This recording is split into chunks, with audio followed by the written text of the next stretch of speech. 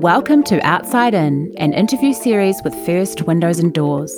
I'm Alice Lyons, editor of Homestyle magazine, and today I'm speaking with architect Anna Tong of Cart Studio, who's designed a new home on the Takapuna beachfront in Tamaki Makaurau. Hi Anna, thanks for joining us today. Thanks, Alice. So this project of yours has a pretty spectacular site. In fact, it's not often that an opportunity comes up to build on the beachfront here. What came before and, what were your clients' dreams for the site? And, when did Cart get involved with the project? Our clients had been looking to build another house that they would eventually retire in. So they were really excited when the beachfront property, which they had regularly strolled past, came up for sale. It was initially a feasibility study, which then progressed quite quickly once they secured the purchase. In terms of the brief, I guess they were really keen on a contemporary build that was also relaxed. They were really keen on having the feeling of a casual beach house.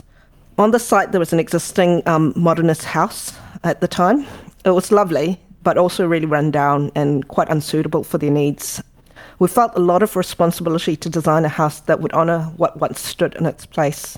So we were keen to achieve something that had a good sense of permanence while sitting really comfortably within the environment and not being too ostentatious. Yeah, I think I actually recall that little modernist house that was there on previous walks on the beach. But so really this location and view here were big players. Can you talk us through what defined the project from the outset? The beachfront property is accessed off a long driveway, being a rear site. It's at the end of a really tight suburban street, just a block or so back from the village. The site itself has two mature pohutukawa at the seaward end, which frames the views over the beach out to Rangitoto. There were existing masonry blade walls of the original house, and they were what formed the starting point as we were initially looking to maintain existing use rights where possible. The design of the house evolved within the space between those blade walls, and that gave rise to a kind of L-shaped plan at the ground level, which wrapped around a private courtyard. With those sort of environmental aspects in mind, you had the existing trees, but then, what other considerations did you have to make in terms of the environment there and responding to that? We were really mindful of how compact the site was and the very built-up surroundings of the neighbourhood. So we were looking to maximise every opportunity to integrate greenery and nature throughout the house as a means to provide screening to and from the neighbours. Also softening the built elements where possible and enhancing key outlooks.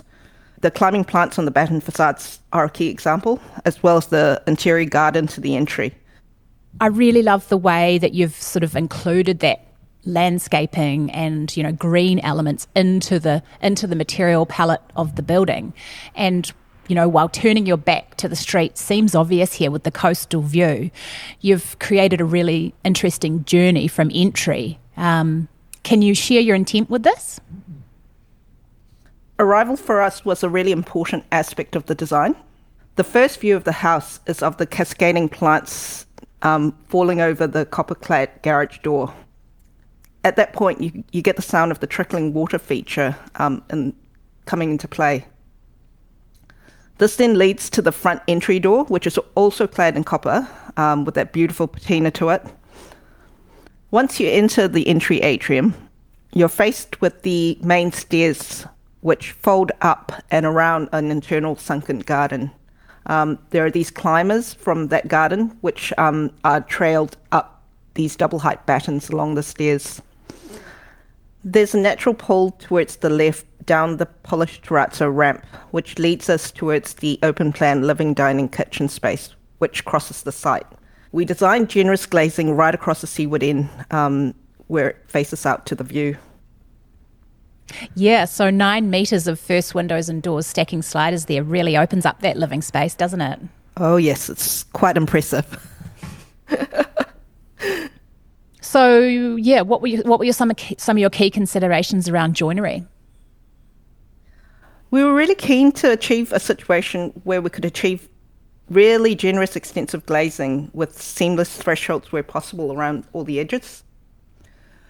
We were quite deliberate in the way we detailed the joinery frames. So, for example, aligning them with structure or walls and ceilings, that really maximised the glazing lines and formed flush transitions wherever possible. It was also really important for the joinery to essentially disappear when the doors are all pulled back to minimise the interruption to the views out.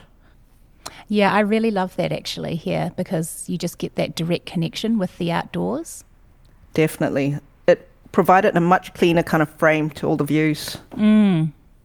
Along the seaward spaces, we introduced high-level glazing over the living and kitchen areas to form these raised voids without compromising the height in relation to boundary restrictions to the side boundary, because we were able to step the facade in to suit. The clerestory glazing provided this dappled view looking up through the trees while throwing a lovely quality of light throughout those spaces, and also across the textured surface of the in-situ walls. You also catch a glimpse of tufts of grass and planting from above the kitchen, which gave a hint to the green roof from the upper level. Yeah, neat. There's also this really lovely moment where the glazed threshold seems to disappear, where we've got the exterior shiplap running through either side of the main bedroom above, to form this dark cedar shiplap belly, which barrels over to form the lowered ceiling over the dining area. We also got this kind of glowy lantern effect at night when the spaces were lit from within. We designed this glazed sitting nook at the seaward end of the kitchen, which is this pocket of space which seems to float forward under the copper canopy over the covered seaward deck. Yeah, I really like that actually, that little nook you have there, because it's, even that's a fixed window, isn't it? Rather yes, than being, is. Yeah, so yes, it is. It's sort of interesting, that interplay of having large areas that really open right up, but then contrasting that with just, that sort of seamless view moments as well. Yes, while still feeling quite protected from the elements. That sort of glazed lantern concept, it's sort of, I love that kind of idea of a space that comes to life in the evening as well, especially in a place that a house is built when it sort of maybe feels quite public, but you can sort of have this internal private moments. Absolutely. So there's, a really interesting interplay here between raw and refined moments. What influenced your palette, with the cedar and with the copper and the patina? Both inside and out. How did you come to that palette? Right from the outset, our clients were really interested in a palette of concrete and timber. And our concept of the blade walls, which referenced the masonry walls of the original house, then gave rise to this idea of this heavy versus light wall aesthetic, which worked in really well. We were really keen on achieving a really monolithic form to the heavy walls. So the idea of using in situ concrete lent itself really well to that, because we could avoid the panelized and modular format of precast and masonry. Yeah, sure. The light walls form the in-between planes, which we then assigned the dark stained cedar shiplap cladding to, which offset the variegated texture of the in-situ concrete. Yes, and then you sort of had that copper in addition to that as an accent. Yes. The copper we used to clad the feature elements such as the entry as well as the garage door. We also used it for all the canopy and soffit areas and all the rainwater elements. Another key area that we applied it to was the main bedroom wardrobe base, which formed these saddlebags overhanging either side of the dark cedar belly over the dining area. It also happened to conceal the aircon units within them. Handy. So coming back to those bedroom areas upstairs, they also have that seaward view. And I love that use of the bi-parting sliding doors there to open that bedroom space up. Can you just sort of talk us through some of your other considerations upstairs? We've got a guest room over the garage, which is accessed directly off the entry stair atrium, but the rest of the bedrooms barrel off towards the seaward end, with the main bedroom projecting past to float amongst the treetop branches of the existing pohutukawa.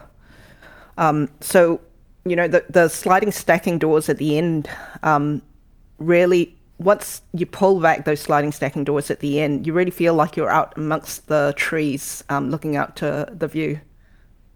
Yeah, it's a pretty magical spot to start the day. Oh, definitely. So now that the project's finished and the clients have settled in, what do they love most about the home? Well, quite simply, they've mentioned over and over again how they just love living in the house, which is probably the best feedback for us with what we do. Yeah. And also privacy from the beach hasn't really been an issue. We had this private courtyard designed, which they hardly ever used because just being open to the beach has actually been really lovely for them. They've got a site which is slightly elevated. There's also the screening of the pohutukawas in the fence, which gives that slight buffer. The seaward adjustable timber shutters are rarely ever deployed, and the fully glazed sliders are pretty much left open most days when the weather's good. Yeah, nice. I mean, and it's great that there's that flexibility there though, isn't it? You know, you've got that real ability to open and shut for privacy, but also for, you know, the environment. You know, if it is really not a beautiful summer's day, they can, you know, shutter it up, but then on, you know, for the best part of the year, they can really live with that space wide open. Yes, I totally agree. I think it's really important to allow that level of control and flexibility when occupying a home, because things do change on a day-to-day basis in terms of what the environment's doing, or how you're feeling, or otherwise. Yeah, what I'm getting a feeling for in terms of, you know, Cart's practice is that those sensory elements are like really important to you guys as well. Absolutely. I think those things are really important because they're actually part and parcel of the whole experience of architecture. It's not just simply about these built elements and surfaces, and it's so much more than that. It's about the experience of the spaces and how you experience them, you move through them, you feel them.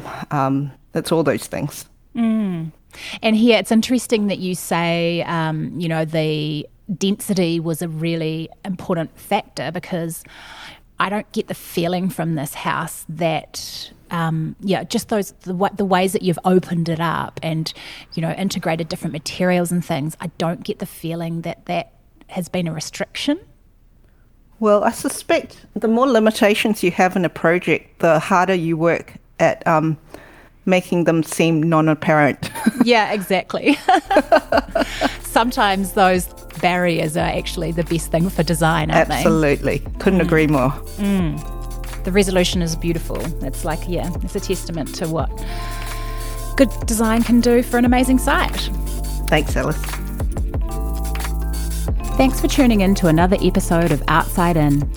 If you'd like to see more of this project by Cart Studio, take a look at firstwindows.co.nz.